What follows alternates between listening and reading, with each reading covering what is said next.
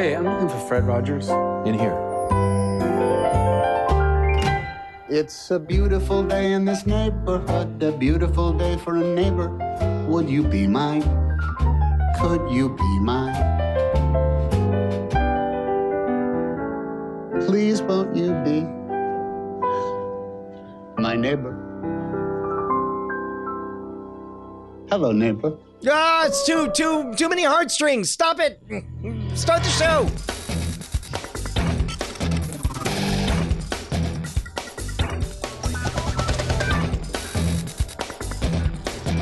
Welcome to Cordkillers, the show about watching the stuff you love, when you want, where you want, however you want. I am not Tom Hanks or Fred Rogers. I am Tom Merritt. Yeah, man, I'm Brian Brushwood, and more importantly, 8bit_XD in the chat. He just writes the end of this trailer. ... It really is. If you haven't seen it, go check out the trailer for the Fred Rogers biopic. Yeah, A Beautiful Day in the Neighborhood coming from Sony this November. Is it just going to be a retread of everything, or what? It ends on a very sweet note, by the way. Everybody should watch it.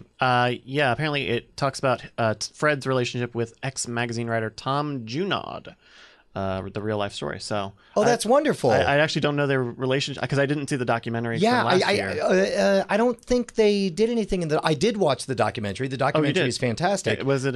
But there was no relation. It was just about Fred Rogers, which is why I was wondering what this story would be about. So I think it's about their friend. I think that's like the big narrative conceit is they were neighbors, right?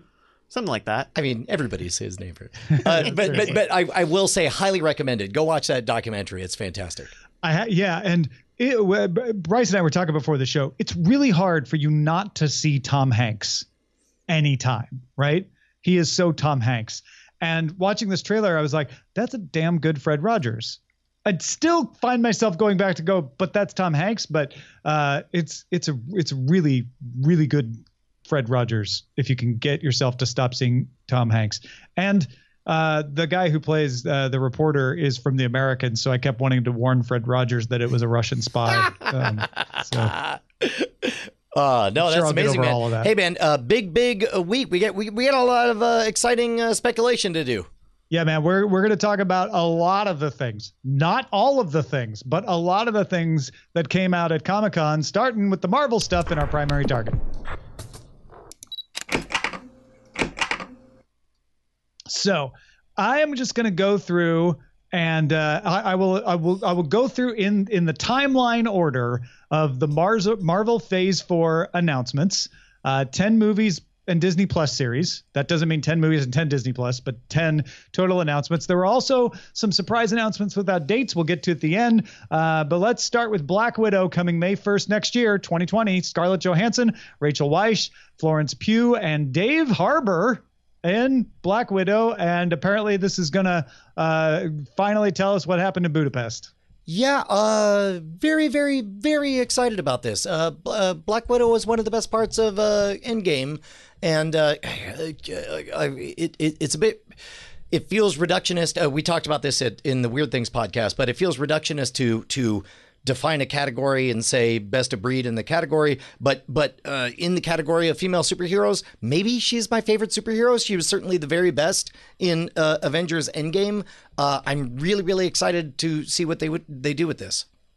And I guess it's going to take place chronologically after Avengers. After the first Avengers movie. Yeah. The very first. So that will be interesting to kind of shoehorn something in. That's got a little bit of a Rogue One solo feel to it, doesn't it? I feel like it is positioned at the height of her competence and established position of authority. But before, and again, one of my favorite parts about Endgame is the sort of beleaguered, still running this crap like attitude that she had, like she was in charge of the Avengers for so long. Still excited. I think there's tremendous potential here. Then after that, we get Disney Plus launch series, Falcon and the Winter Soldier. It says fall 2020, but Disney Plus is launching in November, so I assume it's coming at the time of Disney Plus is launching. Picking up after Endgame, so it will be Falcon, I guess, as Captain America, with Daniel Bruhl returning as Zemo. I mean, they certainly they certainly have the iconic imagery of the Captain America shield in there. The thing is I liked, not loved, both Falcon and the Winter Soldier, so I'm hoping to be surprised by this. Yeah, it's an interesting place to start your Disney Plus series, as we'll see with some of the others, but it may have just been production schedules. Who knows? Then November 6th, 2020, we'll get the Eternals. You know what? I just said Falcon and Winter Soldier at launch. I think Disney Plus is launching this November, right? So this isn't at launch. I apologize for the error. The Eternals coming November 6th, 2020, starring Richard Madden, Kumail Nanjiani, Brian Tyree Henry, Selma Hayek, and Angelina Jolie.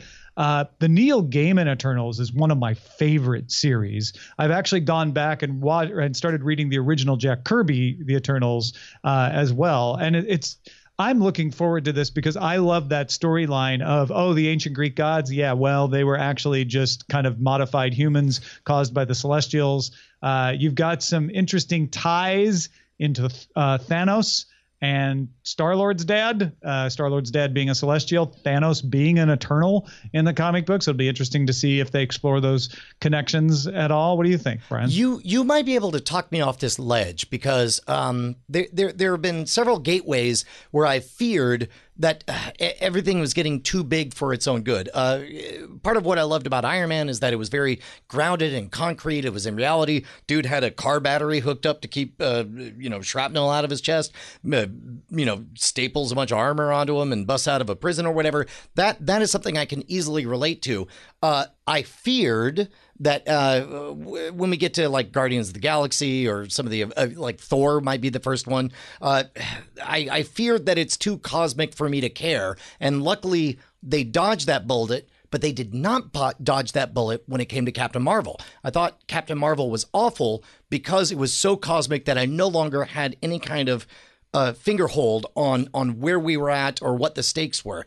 And that is my biggest fear for the Eternals. But it sounds like you're much more familiar with this story than I am, so you might be able to talk me back off that ledge. It mostly takes place in New York. Oh, so it's not terribly ethereal in action. It's ethereal in concept. And spoiler alert for those who want to read the comics, you might not want to listen to what I'm saying next, but the conceit is that the Eternals in the Gaiman series don't remember they are all Eternals. And that's slowly starting to come back because one Eternal is kind of going around and trying to get them back together because they have to bond together to fight off this danger that only the Eternals could fight off. They may not go with the Gaiman plan. Gaiman plan, get that? But I imagine that there's something they could do. Even with Kirby, it kind of starts in Brazil and then moves to New York, and it's the same idea of like only the Eternals can come back out of the shadows to protect the Earth. And I think that's a good story. I don't think that story would be too ethereal for you. I think you're right, and especially, of course, the casting of Kumail Nanjiani. He's made his bonus as a very self-deprecating individual who's big on highlighting the foibles of humanity. As long as it doesn't have to actually be human, but it has to feel human. Yeah, does that make sense? Yeah, and the Eternals are humans. They were modified to be immortal and have special powers. So they kind of cross the divide. And again, going back to the Gaiman comic, they don't know they have those powers, some of them, for a while. But they're all based on your typical Greek mythology, Apollo, Athena, etc. Which I kind of love that if it's done in a clever way with people who know how to depart from the myth enough to keep it interesting. So looking forward to that myself. Shang-Chi and the Legend of the Ten Rings comes February 12th, 2021, directed by Destin Daniel Cretton with Simu Liu, who, if you watch Kim's Convenience, you'll know him from there, as Shang-Chi, and Tony Leung as the Mandarin for real. Not the fake Mandarin from Iron Man, but this time the real Mandarin. I was comfortable with the fake Mandarin. The jaded part of me wants to perceive this as being a smart, savvy move to have a movie be very successful in the other hemisphere. And I don't know. The Mandarin is a problematic character in the Marvel universe in that he's a standing, a terrible stereotype. And I kind of liked the head fake that they did in Iron Man 3, which I thought was great. I don't know how to read this. However, having said that, one of my favorite things in comic books and video games is that unlock of specific power-ups or whatever, and the idea that you got 10 rings and they all do different things. That could be a lot of fun or whatever. I don't know. I thought it was good the way they head faked on Mandarin, and I'm not personally raring to go back and visit that again. Yeah, I'm not invested in the Mandarin character from the comics at all. So to me, it sounds cool that instead of having Ben Kingsley playing this character, or instead of having Iron Fist doing the martial arts, maybe we actually, have a Chinese story from China. I know that my wife, who's Asian, is very excited about that idea. And she's also a fan of the wuxia genre out of China that comes out of mainland China, but also Hong Kong and Taiwan.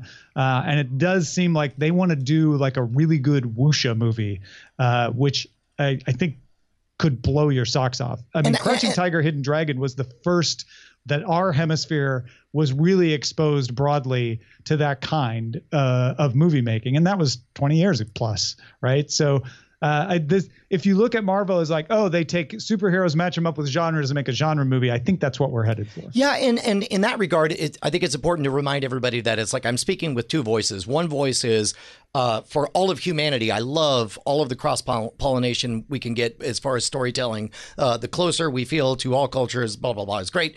But as a Marvel fan, I was already satisfied with our first treatment of the Mandarin. So it's the retread that has me a little bit like, eh.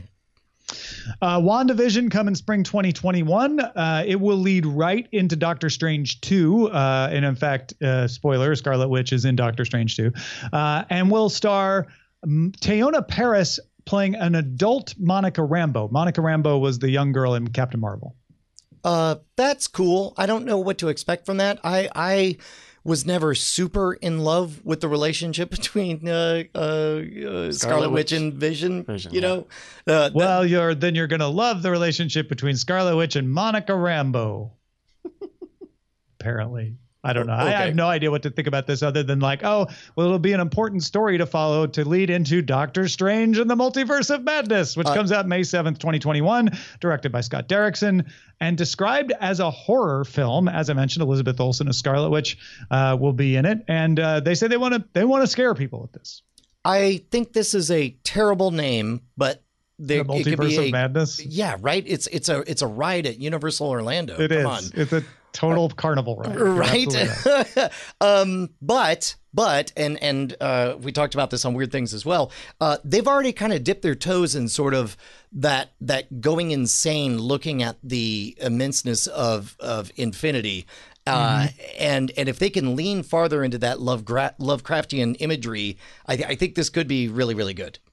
I assume the positive outcome here is that I end up seeing this movie and say, oh, now I get it. Doctor Strange and the Multiverse of Madness is supposed to sound like a carnival ride because it's so much the opposite or something like that. So we'll see. I don't know about that. All right. Loki comes to Disney Plus spring 2021. It will be a series about, we guessed right, what happens to Loki after he escapes with the Tesseract in 2012. Hands down, the single property I'm most excited about for the whole thing.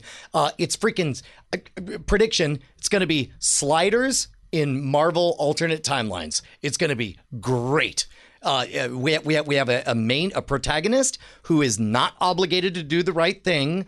He, in fact, we expect him to. We're happy when he does the right thing, but we don't expect him to. He's in a sideways timeline where anything can go. I want to see him jump through time. I want to see him helping out Hitler and then foiling Hitler and then hanging out with Saddam Hussein and then inventing Windows. More Voyagers, where he travels through that timelines time stream rather than sliders, which goes between a bunch of alternate universes. I mean, you know what? Why choose? Why couldn't he do? Why not both? The only reason why not both is because What If comes summer 2021, which is an entire series dedicated to alternate timelines. But yeah, I mean, you could still have Loki going through alternate timelines too. Jeffrey Wright has been cast as the Watcher, who will narrate the What If episodes. And if you don't know the What If series, basically it says, hey, let's just throw out canon and come up with fun ideas. So here's the weird part is I believe somewhere in one of these articles, it was said that the What If franchise will be officially part of the Marvel canon, which opens up an interesting possibility. We were speculating about this earlier. What if ... part of the things we're headed towards is a Secret Wars movie down the road. And what if that Secret Wars version movie took characters not from just the canonical timeline, but from all timelines? In which case, what if ... 5 years from now we have a movie where Old Man Logan shows up and Tony Stark from an alternate timeline where he's still alive shows up? Like oh my God, how amazing would that be? Yeah, and if this goes off like gangbusters, that becomes possible for sure. I mean, it's already possible. It becomes more possible.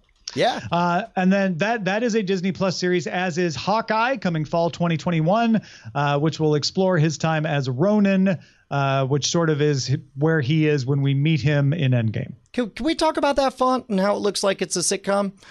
Supposedly, this is the it's font an overworked dad. Supposedly, this is the font that they used in one of the more recent Hawkeye series. Huh. Okay. This is the same text. So straight from the comic. Okay. Right. That's my. All right. Yeah. All right. Sure. Could be great. Could be boring. I can't tell. Is Jeremy Renner going to sing in this? Because it would be great if he sang. I hope he pitches me some real estate. And then finally, Thor. Finally, as far as ones having dates, Thor: Love and Thunder, coming November 5th, 2021, directed by Taika Waititi, starring Natalie Portman as Thor, Chris Hemsworth as Thor also, and Tessa Thompson as Valkyrie, based on the series The Mighty Thor by Jason Aaron. Man, I'm so sorry. I stopped listening after you said Taika Waititi. Because I'm busy buying my ticket right now. How do I buy? Can I put a what was it called in the markets when you put a stop order? A hold option. Yeah, a hold option on the Thor: Love and Thunder. Thank you. But I'm happy Natalie Portman is coming back. I am not shocked that they're doing a female Thor, but I wasn't convinced that it would be her. I thought, well, they probably won't be able to get her, so they'll do some spin where it'll be an alternate version of her, or somebody else will be not her, but it's going to be Natalie Portman, so that's good. I'm excited. Natalie Portman is supremely talented. She's been woefully underutilized for the last several movies. So if I assume that this is sort of an all-in decision, and because when she gives herself over to a role, she's extraordinary. And she was, do you think she was underutilized in the first two Thor movies, or are you just talking about Avengers stuff? First movie, she was establishing the character. Second movie, I don't know. It's like I watched it twice and I still don't really see why I would care one way or the other. Certainly it's, why was she... I think she must have a great agent for whatever happened during Endgame. Yeah, right. However they wedged her in there for 30 seconds and then managed to get her like third billing in the credits. Good agent. And then stuff that was announced that doesn't have a date attached to it. We will get a version of Blade starring Mahershala Ali, Oscar-winning Mahershala Ali. I don't know what to think about this. Part of me wants to go back and revisit the original Blade to see if it's good or not. I don't know. I think it's an inspired choice. There are lots of other pieces that don't involve Mahershala Ali, obviously, that have to come together to make it good. But I love everything he's ever done. Which makes me think, well, this must be good. He must think it's going to be good, or I don't think he would have agreed to do it. Yeah. This could be the first exception to that rule. Don't get me wrong. Well, and speaking of agreeing to do it, I think the rumor out there is that he asked to do it. Is that he really talked to Feige and said, "Hey, let's do Blade." Yeah, I guess to contextualize my skepticism, Blade was a good movie to me, in spite of the fact that it's a vampire hunting film, not because of it. So now, starting a new franchise and knowing only that it's about a dude who kills vampires, I am back to my default skepticism of whether or not I'll be interested. All right. And then Kevin Feige at the very end of the Comic-Con panel mentioned that, yes, he doesn't have details or dates, but they are going to do another Black Panther, another Guardians of the Galaxy, another Captain Marvel, a Fantastic Four, which is the first official word out of his mouth that we're definitely doing it. And he mentioned mutants, not X-Men, but mutants. I don't know. Okay, two things. Don't care. Best announcement of all of the convention. Fantastic Four is one of my most precious, beloved franchises. I hope they do it right. We've speculated on the air that, in my opinion, the best way to do it would be to start with a Doom movie and then reveal the Fantastic Four, or at least set Fantastic Four as a period piece, and then have them, get trapped in space-time and go to modern day. That would be great. But oh, doggone it. What was the last one that you just said? Mutants. He said, mutants. I don't have time to talk about Fantastic Four or mutants. Right. So the mutants thing, we talked about this on this show, that there's a possibility that they could just follow the exact same playbook that they did with the Avengers, a bunch of solo mutant movies, and then ending with the reforming of the X-Men. Yeah. Do you feel like that is a step in that direction, or no? It could mean that, and if it does mean that, I love it. I potentially love it, obviously. I think that'd be a great way to go, rather than saying, because as soon as you put X-Men, suddenly everybody thinks about the past two casts of X-Men. But if you go out there and do Wolverine is a little problematic because of Hugh Jackman, but if you do any of the other characters standalone, then it has less of that association, right? And I think that would be great to just kind of pull together the mutants. I think it could also mean they're going into the storylines that involve mutants that are spin-offs of the X-Men because they can now, and waiting and not doing X-Men stuff for a while, which could be okay too. I don't know. Yeah. And keep in mind, there's also the Sideways thread. I guess it's owned. Is it Fox or Sony that owns the Deadpool and was playing with that? Was that... That was Deadpool is Fox. Yeah. Okay. Yeah. Okay. So at that point, it could be on that tangent that they follow more mutant stuff. Through Deadpool. Yeah, they didn't mention Deadpool at all. Right here. Well, because X-Force, because they did the whole X-Force thing on Deadpool. Yeah, and they own Deadpool now, so they could have said, "And we'll also do Deadpool," but they didn't. So I don't know if that means anything or not. It's R-rated. Maybe they're just not going to have it be part of the MCU the way it was not part of the X-Men, right? Anyway, we'll find out more at D23, which is happening in Anaheim, California, August 23rd through the 25th.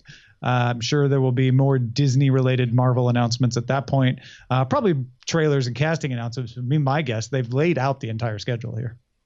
Right on. Hey, man, is now a good time to remind everybody that if they want to support our show, if they want to keep us loud, live, and independent, they should head on over to patreon.com/Cordkillers.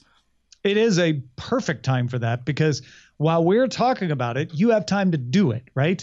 So pull to the side of the road, stop your run for a second, pull out your phone, patreon.com/Cordkillers, tappity tap, and you're supporting the show and making our lives better with virtually no impact on you. Yeah, dude, you will never notice it on your credit card statement. Your latte is going to be more expensive than you supporting our show for only $1 an episode. Also, by the way, as you guys know, we're building more production facilities, kind of out of money. Now's a really good time to become a boss.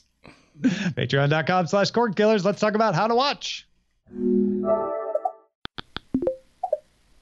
If it hadn't been for Gall during Comic-Con, this probably would have been our top story today. But Netflix reported its first drop in U.S. subscribers since 2011. Wow. Now, it added 2.7 million subscribers overall, but that's about half of what it expected, and it lost 130,000 subscribers in the U.S.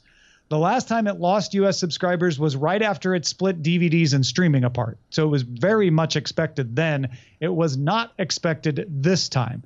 The company noted that it saw it missed its forecast by wider margins in areas where it increased prices, including the United States, obviously. But Netflix said, in addition to the price increase, it also doesn't believe its original content in Q2 was driving as much growth as Netflix anticipated. For next quarter, Netflix says we're going to add 7 million subscribers worldwide. We'll add 800,000 in the U.S. Everything will go back to normal.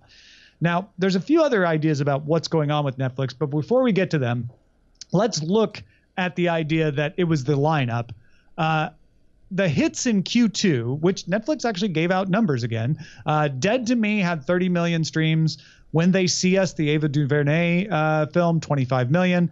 The Perfect Date, 48 million. And Always Be My Maybe, 32 million.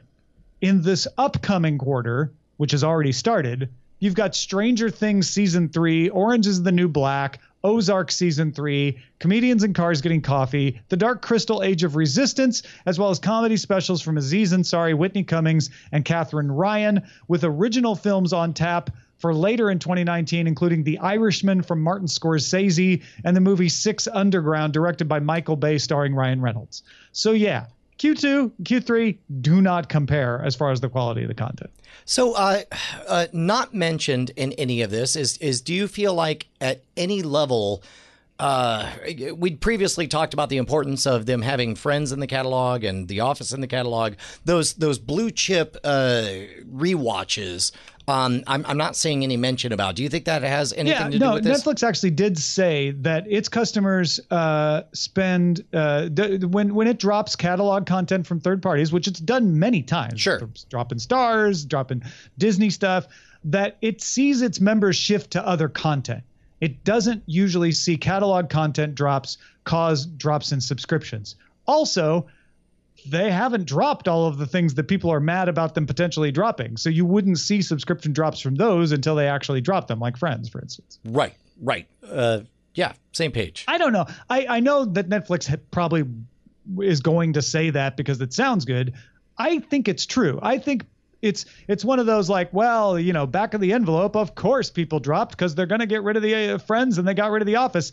I think that sounds better than it means. I think it's one of those things that doesn't play out in practice because it takes effort to cancel Netflix. And really, if you were only watching Netflix for The Office, you probably would have canceled already because you would have watched The Office and then canceled, right? Well, and keep in mind also, though, that fairly recently we'd covered the story. What did they write? Like $100 million check to keep Friends on there or something ridiculous? Yeah, to extend it for a year. Yeah. And I'm sure that they, you know, that makes sense because they're like, yeah, we may not lose that many subscriptions, but certainly isn't going to hurt. So I think it's a red herring. And I think it always has been a red herring. Netflix was going to die when it lost Stars. Netflix was going to die when it lost the CW. Netflix was going to die until it got the CW back later. Like, there's always something it's losing, but it's always its biggest value proposition is the big show like Stranger Things that's going on. And it looks like it's going to continue to do well with that. Whether it does as well as it thinks with 800,000 gained subscribers in the U.S., I don't know. That may be different. But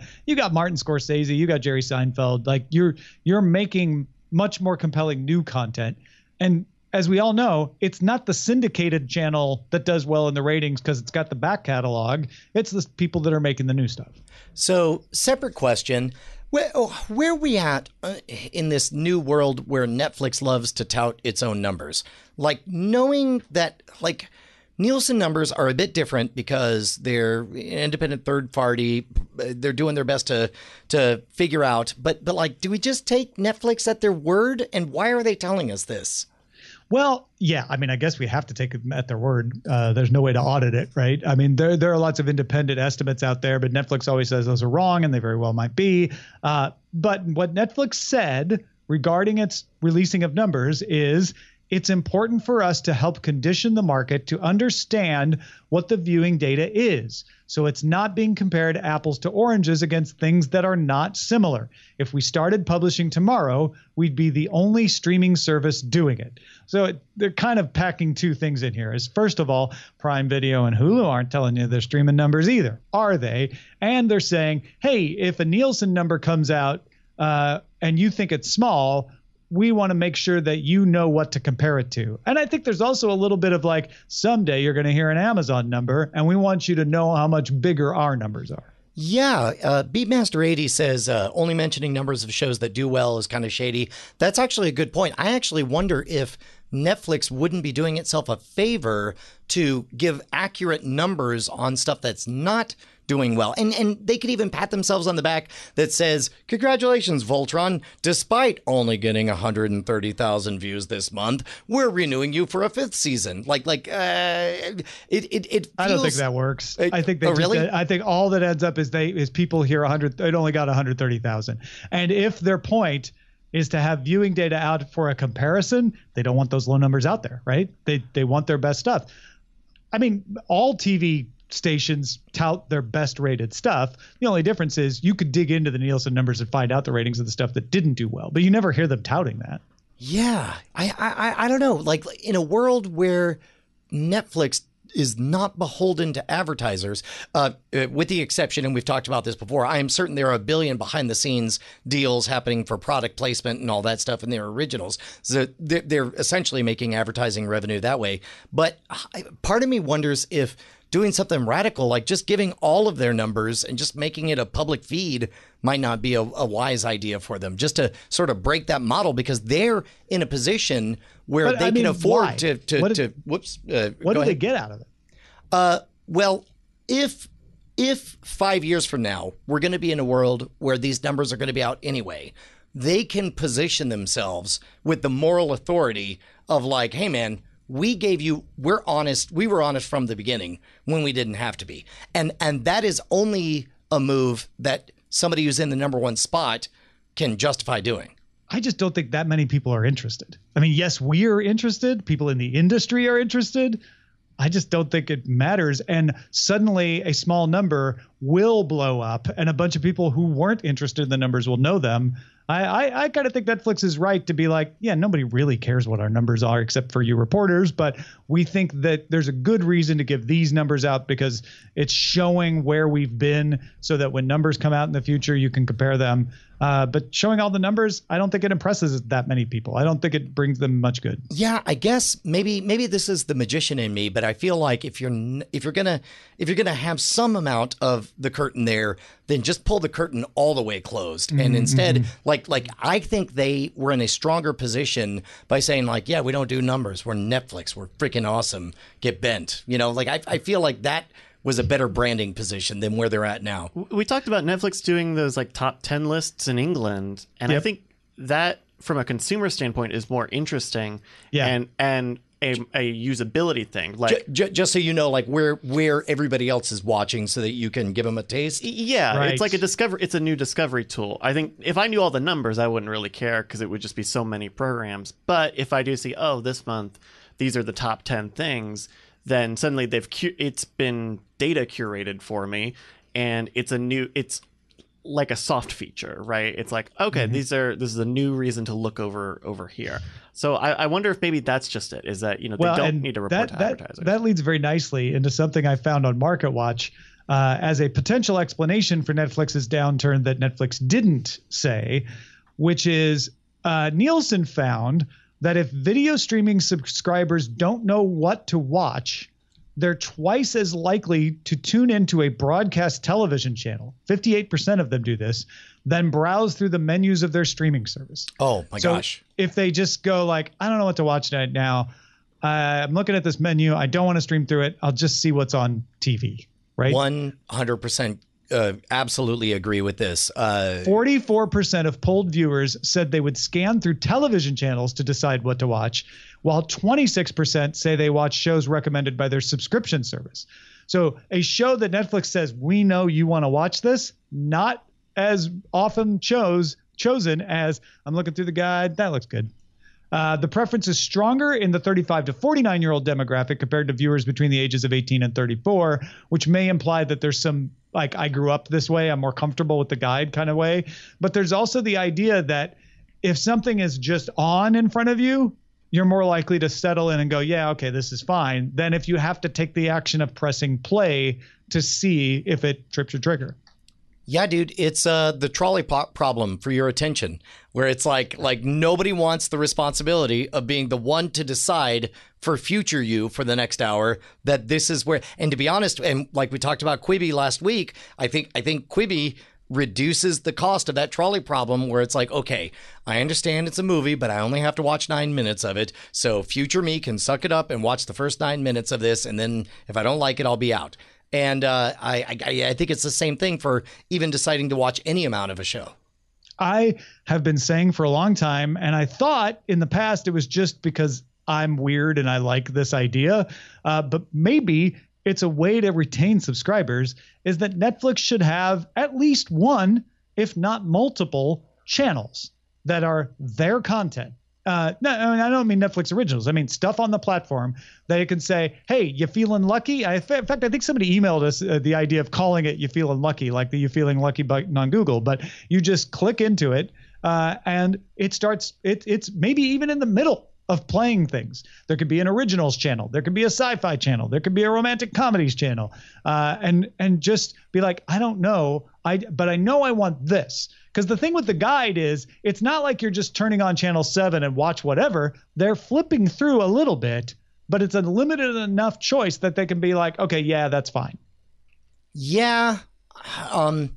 Unfortunately, I perceive that we're just around the corner from AIs being smart enough to not only know, look, we already know what you want to watch, even if you don't know what you want to watch.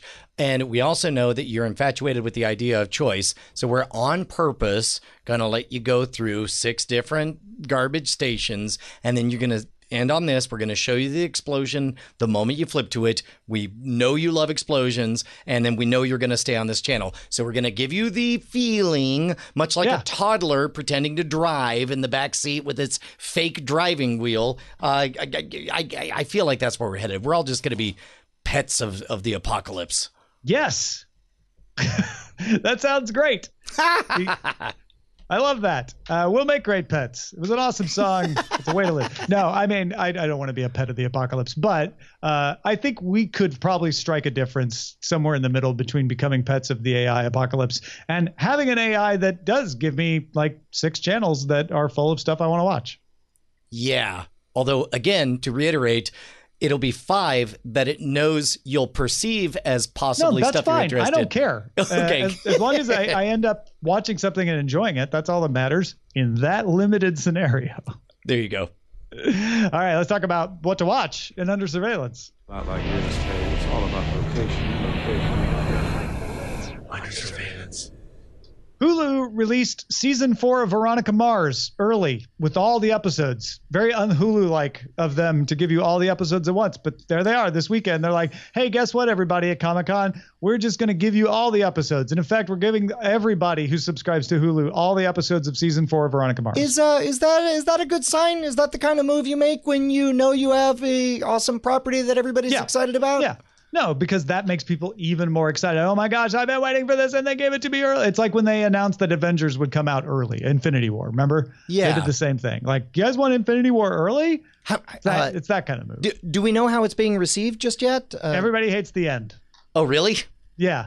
Everybody loved it until the end. And there's an ending, and I watched it. I'm not a Veronica Mars fan. I haven't seen even all of the episodes of this season, but I watched the finale with my wife, who's a huge Veronica Mars fan. And I'm like, oh, they didn't want that thing to happen. Okay, I get why they're mad.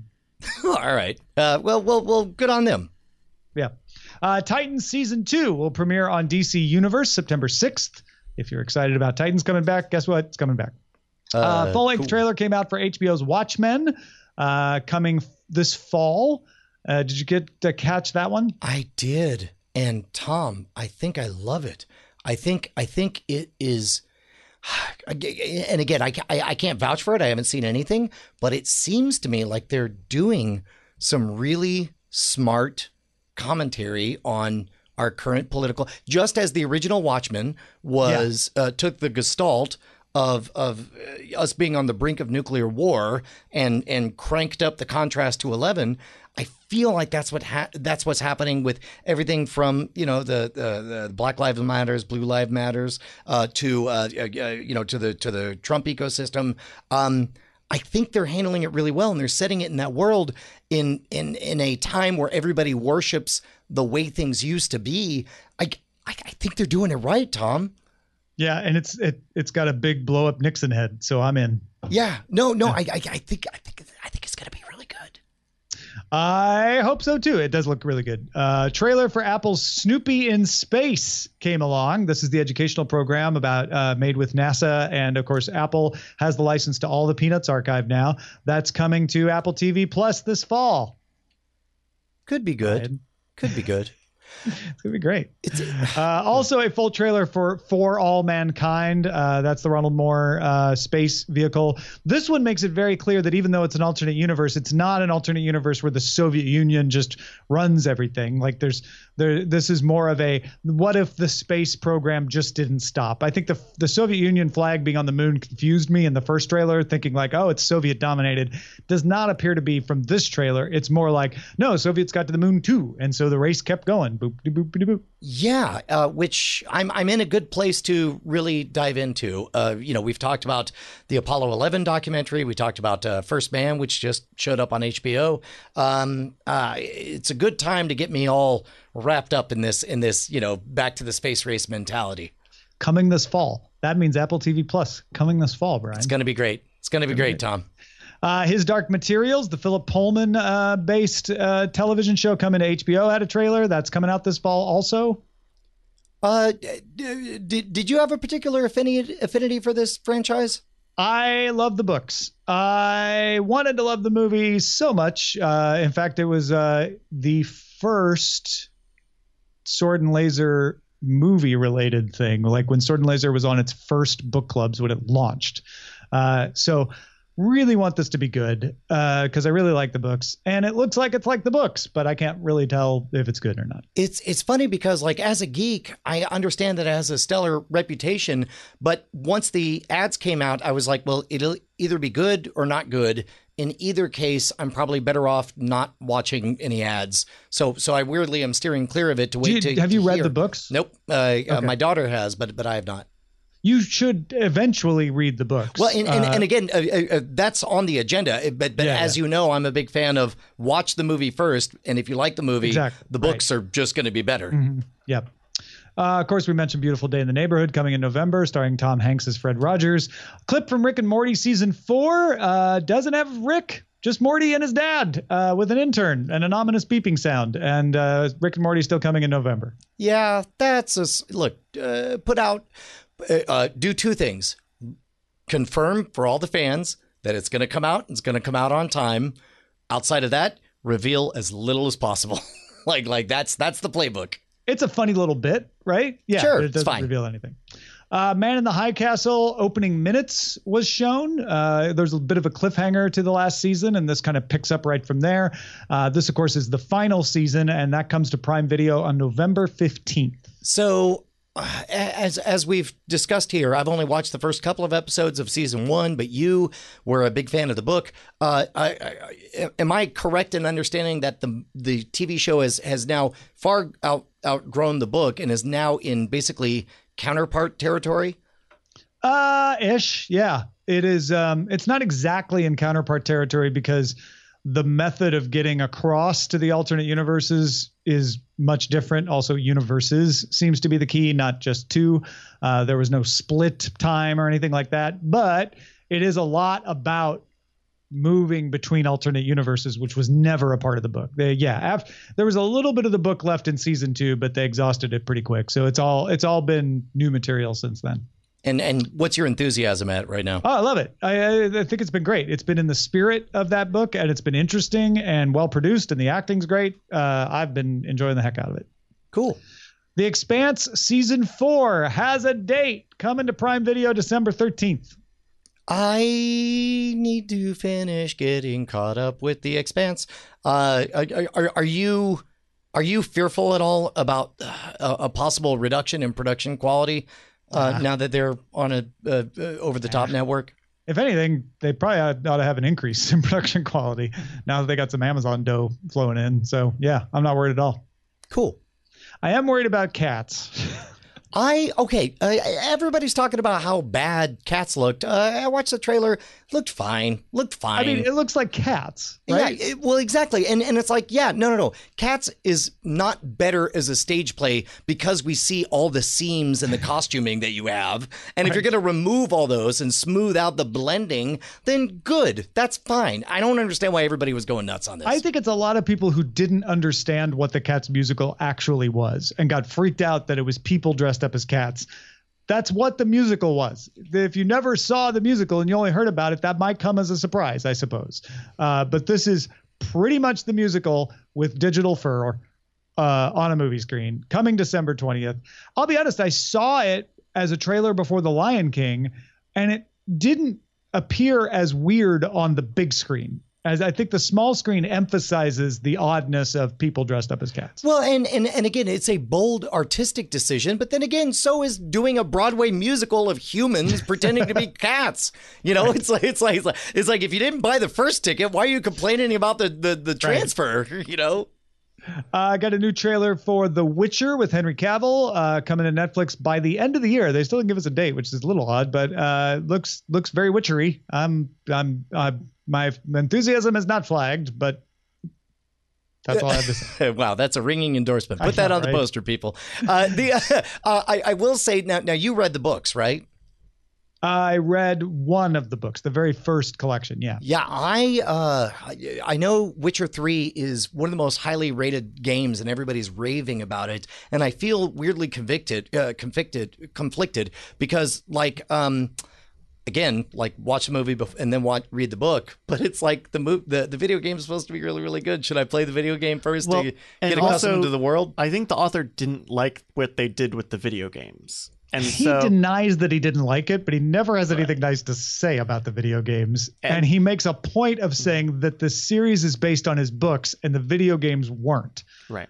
Which he's not saying the video games weren't based on his books. He goes out of his way to say, I had nothing to do with the video games. They made choices on their own. I'm sure they're great, but the series will be based on my work and the decisions that I think the characters would make. Not to mention Witcher 3 it's the third game. So I bet the movie doesn't even get into whatever happens in Witcher 3 Wild Hunt. Sure. But I assume, given all the rave reviews for the video game, that it's a fair representation of the world, you know, to kind of soak in the rules of the game. It kind of depends on Veronica read The Witcher when we did it for Sword and Laser and has played the games. And she said, yeah, it's generally the same, but there are a lot of differences. So it's kind of because I don't remember. I remember when I played the game for a little bit, there is a big overarching narrative going on, but it's mostly, go around and hunt the beasts. Do the thing. Go and go kill the big monsters. Jeep chop, yeah. And, lots of side quests and stuff. So I don't know. I don't think you would lose too much playing the game. I mean, but will there be Gwent in the game? In the movie? Yeah. They should play Gwent in the movie. The first trailer for Star Trek Picard revealed more details, including showing 7 of 9, Hugh, and Data. And then in the panel, confirming that Jonathan Frakes and Marina Sirtis will also be in the series, still to come to CBS All Access early 2020. And packaged in with that, I'll just mention it at the same time, Star Trek Discovery confirmed to take place 1,000 years after the events of the second season, but somehow Spock, Pike, and Number One will also be in it. They were all over the Short Treks trailer, which they're going to do again. They're going to have 6 short vignettes coming to CBS All Access featuring those characters. Not gonna lie, I fully intended to blow a raspberry and shout boring, but I thought it would hurt your heart too much if I were to do that. Like about about Picard, even as a joke, I couldn't do that to you. Because did you like the trailer? Do you not loved care about it? It was great. It was great. Are you kidding me? It did give a little bit of credence to my theory that it's going to be True Detective season 3, because there's that opening line of like, do you remember, have you ever been outside of yourself? Or I forget how they phrased it. But everything about it sounds fantastic. It looks amazing. And it looks to me like, and just a trailer, so I could be totally wrong. It looks to me like they will bring in characters you love from other Star Trek series, 7 of 9, obviously not not TNG. She's Voyager. But they will bring them in motivated for the story, which the story is about Picard. And if that's the case and they handle it well, that'll be a delight. My guess is that the Data scene we see at the end of the trailer is either on a holodeck or a dream or a memory, where he's like grieving over what happened to Data in Nemesis and trying to work through the grief. Beatmaster 80 in the chat suddenly brought up the best bomb to drop at the end of this. What are the odds that at some point a surprise Q shows up?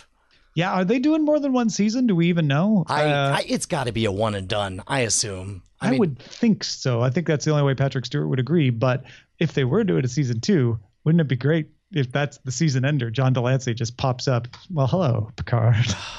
It'll be like I don't know. I hate to say this even out loud. Here's what if I'm just gonna throw out a random roll of the dice, it's gonna be like the ending of Watership Down.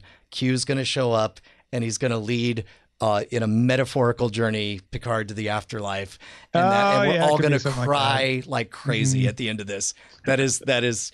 Oh God, I just got chills. I'm goosebumps all over.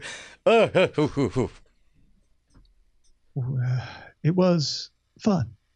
All right. Snowpiercer TV show coming to TBS spring 2020 with Jennifer Connelly and Daveed Diggs, taking place 7 years after the events of the film. I have to say, this looked better than I expected. Yeah, although they didn't do anything to sort of establish why there's still a train running around if it's in the same canonical universe as the one where the one train fell off the tracks. Yep.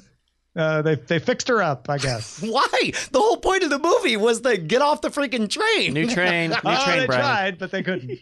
Turns out it's still really cold out there. I don't know. I'm curious about that myself. Also, we have some, I guess it's a sequel called Top Gun Maverick coming summer 2020. Some people seem to be very excited. I could be very excited for this. I like the fact that the whole trailer is just taking a dump on Maverick and everything he represents from the 80s and him sort of being stuck in the past. Why are you still around? Also, why do you look so much younger than me is what I imagined he would also be saying. Yeah, and he goes, two things, Scientology and CG editing. But I don't know. I'm optimistic. I mean, look. Just to be clear, Top Gun fans, I was joking when I was acting dismissive of this. As you may know, if you listen to It's a Thing with myself and Molly Wood, many of my friends very excited about this movie. Two things. Number one, in general, Tom Cruise tends to pick good movies, right? And tends to be good at them. Number two, those shots on the I would not be surprised if we find out that he full on piloted a jet fighter and did all that stuff. Eileen and I were saying the same thing. We're like, he is in that fighter. Yeah. Whether he's actually piloting it or not, I don't know. But instead, that is not a soundstage green screen, and because that's the kind of thing he does now. Yep. Like he does that for all the MI5 or the Mission Impossible movies. Not all five, but all the Mission Impossible movies. He does his stunts now. It's a thing that he wants to insist that he does. The Orville season 3 will be a Hulu exclusive in late 2020. Yay for that show. Boo for my hope that it would have so many seasons and be so successful that I could unambiguously decide to dive into it. But instead, like it's sort of like with TV shows, you have the opportunity to become a fan after they become world champions, and that's what I was hoping the Orville would do. But instead, it sounds like it's just surviving. Let me give you some hope for that, because first of all, I don't think we're in a world where going from broadcast to streaming is a demotion. It's a lateral move. Yeah, but broadcast prime time to Hulu, I perceive as a drop. But it's also sci-fi. It's also science fiction, which also infamously does weird on broadcast. It's moving from Fox-owned Fox broadcast channel, not owned by Disney. Different company owns the broadcast channel to Disney-owned Hulu. And I think that has more to do with it than the popularity. Suddenly, Fox, which only owns the Fox broadcast channel, was looking at how much money they would get from the Orville and going, wow, we're not getting the residuals anymore. We're not getting any money for this thing, running elsewhere because we don't own Hulu. So I don't know. It's got a lot of viewers there. Maybe it's not worth it. And Disney said, yeah, you know what? We'd make that a Hulu exclusive in a heartbeat. We'll get tons more people on Hulu if we do that. That's where most people were watching it anyway, I'm guessing. I think it has as much to do with the split of assets between Disney and the Rump Fox that's left as it does with the popularity of the Orville. The Rump Fox. Sounds like a character from older Disney animated movie. For Vivid Video. Doom Patrol will get a second season on DC Universe, but will also appear on HBO Max in 2020. Yeah, that's outside of my orbit, so I don't know nothing about Doom Patrol. Hopefully I don't know it's anything great. about Doom Patrol either, but interesting that they're taking this DC Universe show and putting its back catalog and new episodes on the new HBO Max service. Also, it's the first time I've seen will appear on HBO Max and been like, oh, so it's coming to HBO. Well, that's kind of, oh, right. HBO Max. Dude, Yeah. get used to that idea. The HBO brand is about to be garbage. It's about to be nothing, I don't. man. I had the opposite reaction of like, oh, Doom Patrol's getting an upgrade. It's going to HBO. Really? Yeah, that was my gut reaction. Then when I saw the this. word Max and I was just like, oh. And then I saw Max and I was like, oh, right. That's the extended. That's why. But it didn't make me think less of it. Get ready. Get comfy with the idea. Westworld trailer came out showing more of the characters plus a view of Nazi world, Germany world, World War II world, whatever that is. Anyway, coming in 2020. Man, freaking Westworld showing up like this ex-girlfriend looking exactly how I wish she looked like when we were dating. And it's like, oh man, I bet you would love a little bit of World War II world. It was like, well, yes, I would. Like, I bet you'd love the entire series to be set outside of that one stupid island that we hang around with for 2 whole seasons. Yes, I would. You're like, oh, I bet the only thing you'd like more than that is Aaron Paul showing up. And they're like, yes, I would. He's like, well, anyway, I'm pretending to be all those things. Only one way to find out if I really am those things. Also, I'm your crazy ex-girlfriend. You can't trust me. Puff of smoke, It's vanish. the multiverse of madness. Yeah. It looks really good. You're right. I mean, it is pretending to be everything I want, and I don't believe it because it's my ex-girlfriend. But you're going to watch it too, Yes, right? I'm gonna hate watch are you it. so bad? Even when I love it, I'm gonna hate love it. It's gonna be awful and wonderful. I can't wait for that spoiler time. NBC's AP Bio is getting a 3rd season on NBC's forthcoming streaming service coming in 2020. AP Bio was full on canceled. It was like, nope, we're not doing it. Certainly isn't a division of assets going on here because it's going from not being on NBC to being on NBC's streaming service. Yeah, I suppose that I suppose that what happens is you start to, when you're in a position like NBC, you start to perceive that your primetime block is really just as much an advertisement service as it is a delivery service, right? Like in general, we think of it as like, this is when and where I go to consume must-see TV or whatever. But once you've collected all the fans you're going to collect, then it kind of makes sense to just like, all right, you guys are all in. You guys all like this? Great. We're moving to Hall H. Move on over there because we have another showcase of a new show to show you. They canceled AP Bio. Like they flat out canceled it, said, that's it. It's not going to be on anymore. They didn't ask people to move. And then later somebody did some back of the envelope calculations like, you know what? It isn't working on broadcast, but it might work as an original on our streaming service. Maybe we should bring it back. But I would say that we live in an age now where even the decision to cancel, I perceive that somebody in the room would say, well, if the fans really love it, we'll hear about it, and then we could just throw it on streaming. Yeah. And I think that fits both of our narratives, right? Yeah. I think they could be like, it doesn't work on broadcast. We're canceling it. But watch the backlash because we do need some originals for the streaming service. And if we're getting enough buzz about it, maybe we'll bring it back. That'd be a nice boost for the streaming service. Right. Yeah. And Apple's only decent TV show that you can actually watch, Carpool Karaoke, has been renewed for a 3rd season. It's going to be great, Tom. It is great. You can actually watch it. It's actually pretty good, too. All right. Let's talk about what we've had our eyes on, Brian. Hey, man. Went and saw Lion King, watched an episode of Extras. Outside of that, I was at Comic-Con with my kids. Hot damn, if you have the means to take your kids to the very first comic book convention, by all means, make it Comic-Con or Dragon Con or something. I mean, it was great. Separately, though, in my continuing quest to show my kids great movies from the past, we ended up watching Tom Hanks' Castaway, and it's great. My kids hated it from the beginning to the end. They hated the fact that all we did was watch our protagonist get tortured. I loved every moment of it. I tried to explain to them that there was phenomenal nuance and storytelling conveyed without any dialogue at all, and that there's a fundamental shift the moment that you see this born extrovert invent a tool to have somebody to talk to, and then all of a sudden he becomes smarter and better at surviving.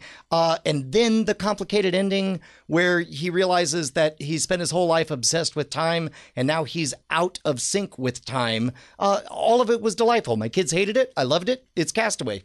Yeah, check it out. We binged the first season of Killing Eve this weekend, which is one of those like, yeah, I know it's supposed to be good. I need to get around to it. And we finally watched it. It's great. I totally understand why people like it. It is not must watch in the sense that it's doing anything new. Although it is doing something new within its genre, but it is like, a detective hunting for the killer and identifying with the killer and becoming interested in the killer. They just do that in a really cool and interesting way that keeps you guessing and keeps you on your toes. And if you like that genre, you will love Killing Eve. If you kind of like that genre, I think you'll probably like Killing Eve. It's well acted and well written, and I enjoyed it. I heard season 2 is not as good. I can see why, because the whole thing they're teasing throughout Killing Eve is whether you will have the detective finally get together and meet the killer and what that will mean. And once that happens, where do you go with that story? I'll watch season 2 and find out. They fall in love. Yeah, well, spoilers. All right. What should we be on the lookout for, Bryce? Hey, I thought that this was kind of a timely sort of licensing announcement. Both you and Tom and Brian watched Apollo 11 when it came out earlier this year. It came out in like January this year. Now it's on Hulu, at least in America. The CNN documentary Apollo 11 is a real footage documentary of the Apollo 11 mission, and it's got a bunch of new 70 millimeter footage. And it's very cool, right? Because it doesn't have any voiceovers or like new voiceovers. It doesn't have any new interviews. There's no narrator. There's no narration. It's all like footage and audio from the time. I think they have some music. They have like padded music and stuff. But it's really cool. I was trying to watch this between the shows today, and I only got like 20 minutes or so. But it's really fascinating. In that you feel like you're experiencing real time travel. You feel like you're there, and those are real human beings all around you. And you know what part of it is because it's all like footage from the time. It's not like, hey, we're making a documentary in 50 years. It's like, hey, I'm some guy with a camera. And so people will look at you and people look at the screen. And that's really what makes it feel like you're there. It's like, oh, this person's acknowledging me. Right. And ladies will get self-conscious. They look over. They're like, oh, I'm on camera. I don't know. There's a great tracking shot near the beginning where they're going through these rows and rows of the control center. And you just see the people looking at you because it's this long and broken shot. I'm sure the camera was this big at the time. And it's like, oh, I am very much there. It's a very direct sort of way to make you feel in the moment. Now, both of you guys saw this, right? Yes. What did you guys? You guys had a lot of. I watched it twice. I cried both times. I will say, if you have 4 hours to invest in the experience, watch First Man First. It just showed up on HBO, and then watch this after, because you see a fictionalized version, and then you see the real version, and it's all the more impactful because you've already been on the emotional journey. Yeah. I highly recommend it. Apollo 11, maybe one of my all-time favorite documentaries. I watched the rebroadcast in real time of the CBS coverage of the moon landing this weekend, because Saturday was the anniversary. And so NASA TV ran the coverage again to sync up with the time, like the time it actually happened. And it was shocking to me how little actual footage they have, right? Because it's live. And there was no live streaming of a bunch of these cameras that were rolling in the capsule that we get to see in Apollo 11. So you get to see in Apollo 11 a view of the moon landing that essentially has never been seen before because the live coverage didn't have live shots of everything. It got one live shot of the important part where Neil Armstrong comes out, and you get a few other live shots, but most of the time you're seeing simulations of the landing. The documentaries that came later did all these things that cut things up and put in narration to try to show you the most important moments. What I love about Apollo 11 is exactly what your guys are talking about. You see everything. It's not narrated. It's real footage. You get to see stuff that would have hit the cutting room floor in a documentary because, well, that's not interesting. It's a bunch of people looking at the camera. It ruins the shot. Love that stuff. And it is, to my mind, probably the best way of viewing that, even if you lived through it. Yeah. So that's Apollo 11. You want to make sure you find the CNN one. CNN Films and Neon made this. So that's streaming on Hulu in the US. It's also on Sling TV and Fubo, I think, via their on-demand stuff in the US. If you're not in the US, check out Just Watch. They have listings for this stuff, so you can find out where to find it. It's also, they put it on digital distribution back in May. So if you can't stream it, you can probably buy or rent it. If you got something we should be on the lookout for, email us cordkillers@gmail.com. You know what else I watched on Saturday morning? What's that? Apollo 18. Oh, wait, is that the one with like monsters on the moon? Yeah, where they send a secret mission to the moon, and then there's rock monsters, and although that should be next on my list to watch with the 11-year-old is Apollo 13. That'd be a fine experience for my kid. And then see its sequel, Apollo 18. Yes, because you 3 need to watch documentaries: Apollo 11, 13, and 18. Hey Tom, look, I got this problem. You ever have your wallet just be busted? It's like there's just all this money in it, and I don't know how to get rid of it. It drives me nuts. Oh, you can give it to me. I mean, and I don't mean it's charity. I don't mean I'll give you something back in return. I write things. I put my writing on a Patreon. So if you get, even if you just gave $1 out of that, you would get access to a weekly updated novel that's being serialized out there called Vera, about a woman who is discovering that there is a secret hidden kingdom that believes that it's been influencing world events for centuries. But if I wanted to, I could give more than $1. Oh, you could. And then you might be able to get beta reads of my novels before they're even available. Okay, you've sold me. Where do I go? Patreon.com/AceDetect, ACEDTECT is my writing Patreon. And you get all those things and more. I even do little short stories from time to time. If you want to keep updated on what's in that, and all of the podcasts I do, sign up for the newsletter at freetomnewsletter.com. Let's move on to the front lines.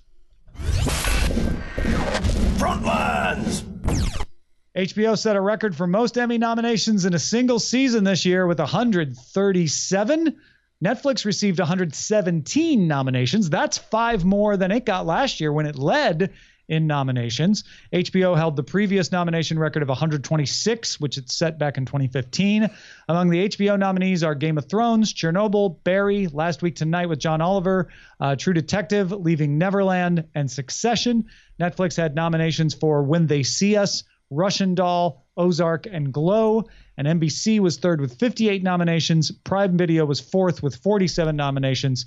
And back in the pack somewhere, Hulu had 20 nominations. How remarkable is it that number 1 and number 2 for a number of nominations, 20 years ago, neither of which were eligible for Emmys. HBO was relegated to the Kmart of Emmys, the Cable Ace Awards. And of course, it was a news item right here on this show when we first mentioned that Netflix was going to be eligible for all of this stuff.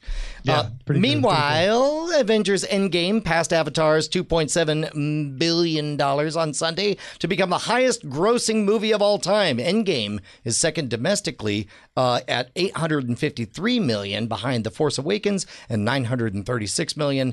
I guess I was going to say it's only a matter of time, but I don't know. That's $80 million seems like, I guess it's not going to surpass that.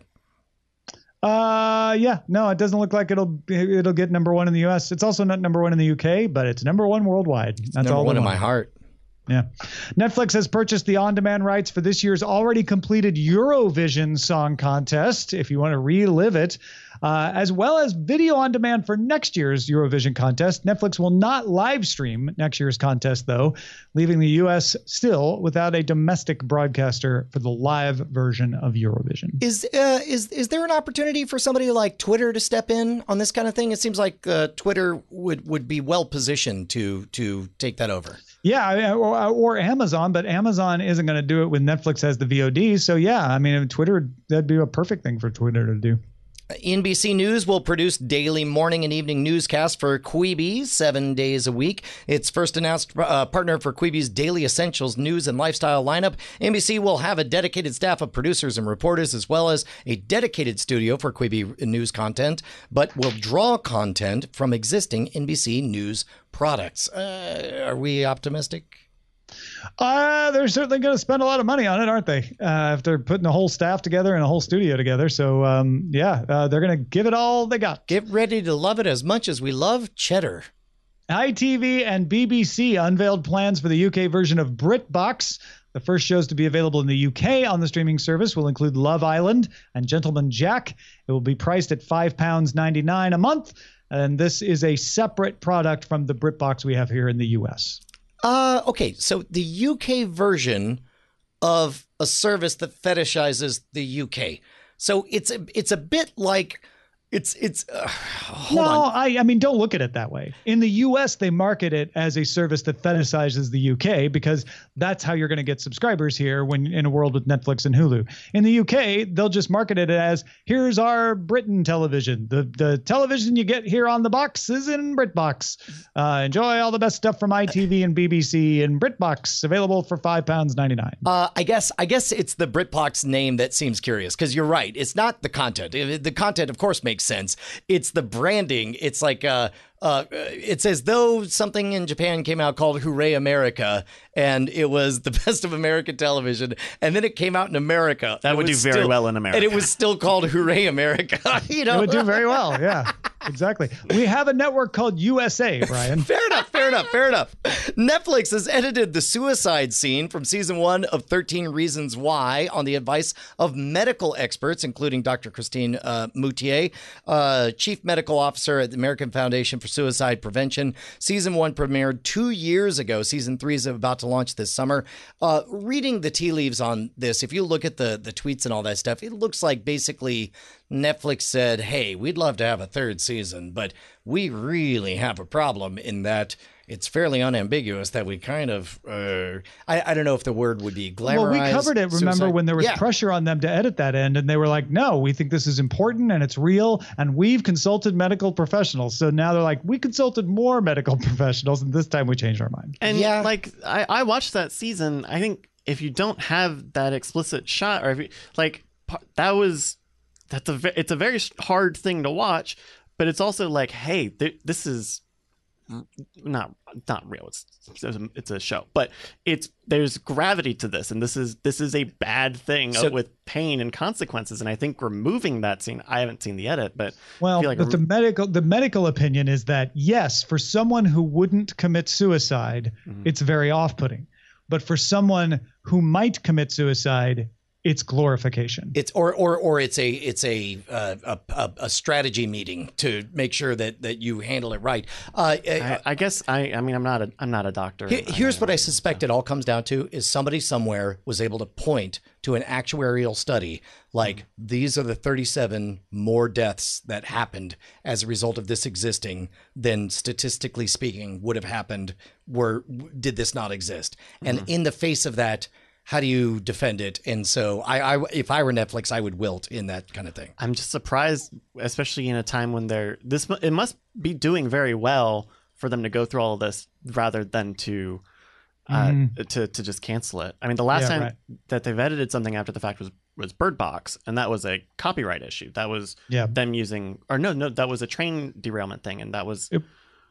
It was sensitivity over using real footage of a train derailment that killed real people that they backed out of. So, yeah, I mean, basically they want to keep this in their catalog and they don't feel good about keeping it in their catalog as is. Yeah, I would say in an alternate timeline where there was no third season, there is no reason to do this.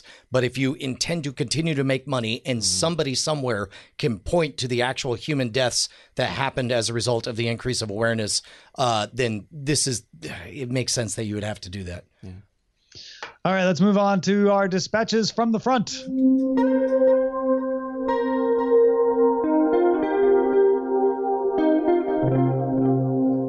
Barb, not Stranger Things Barb, writes it. Well, maybe. I don't know. She didn't say, actually. I shouldn't jump to conclusions. Barb writes in and says, hi, all. Not sure if you've covered Canopy before. I normally listen at bedtime, and I might have just nodded off, but it's a free streaming service I just discovered at my county library.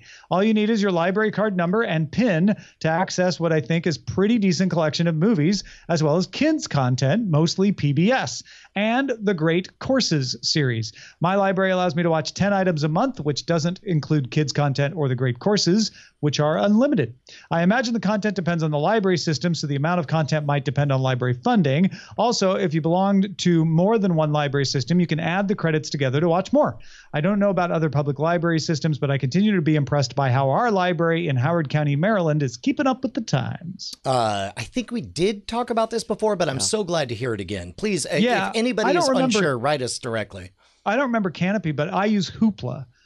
Which is the one that the LA library system uses. And it's essentially the same idea. Audiobooks, ebooks, movies, TV shows, all available with your library card. It's great. Cordkillers@gmail.com. Rick writes in saying, hey guys, was thrilled when we read his travel tips for email, but then cringed when he realized he left out one of the letters of the software that converts .tivo files to .mp4s. What's funny is I remember watching Bryce do his best to try to find out what was missing. We weren't able to do it live, but it's a PAVTube is the software to convert that. Okay. Thank you for writing back, Rick. Appreciate that, because I'm like, in a world of FFmpeg, there might be a tool called PATube, and we're just not able to find it. So that clears it up. PAVTube, you're the best.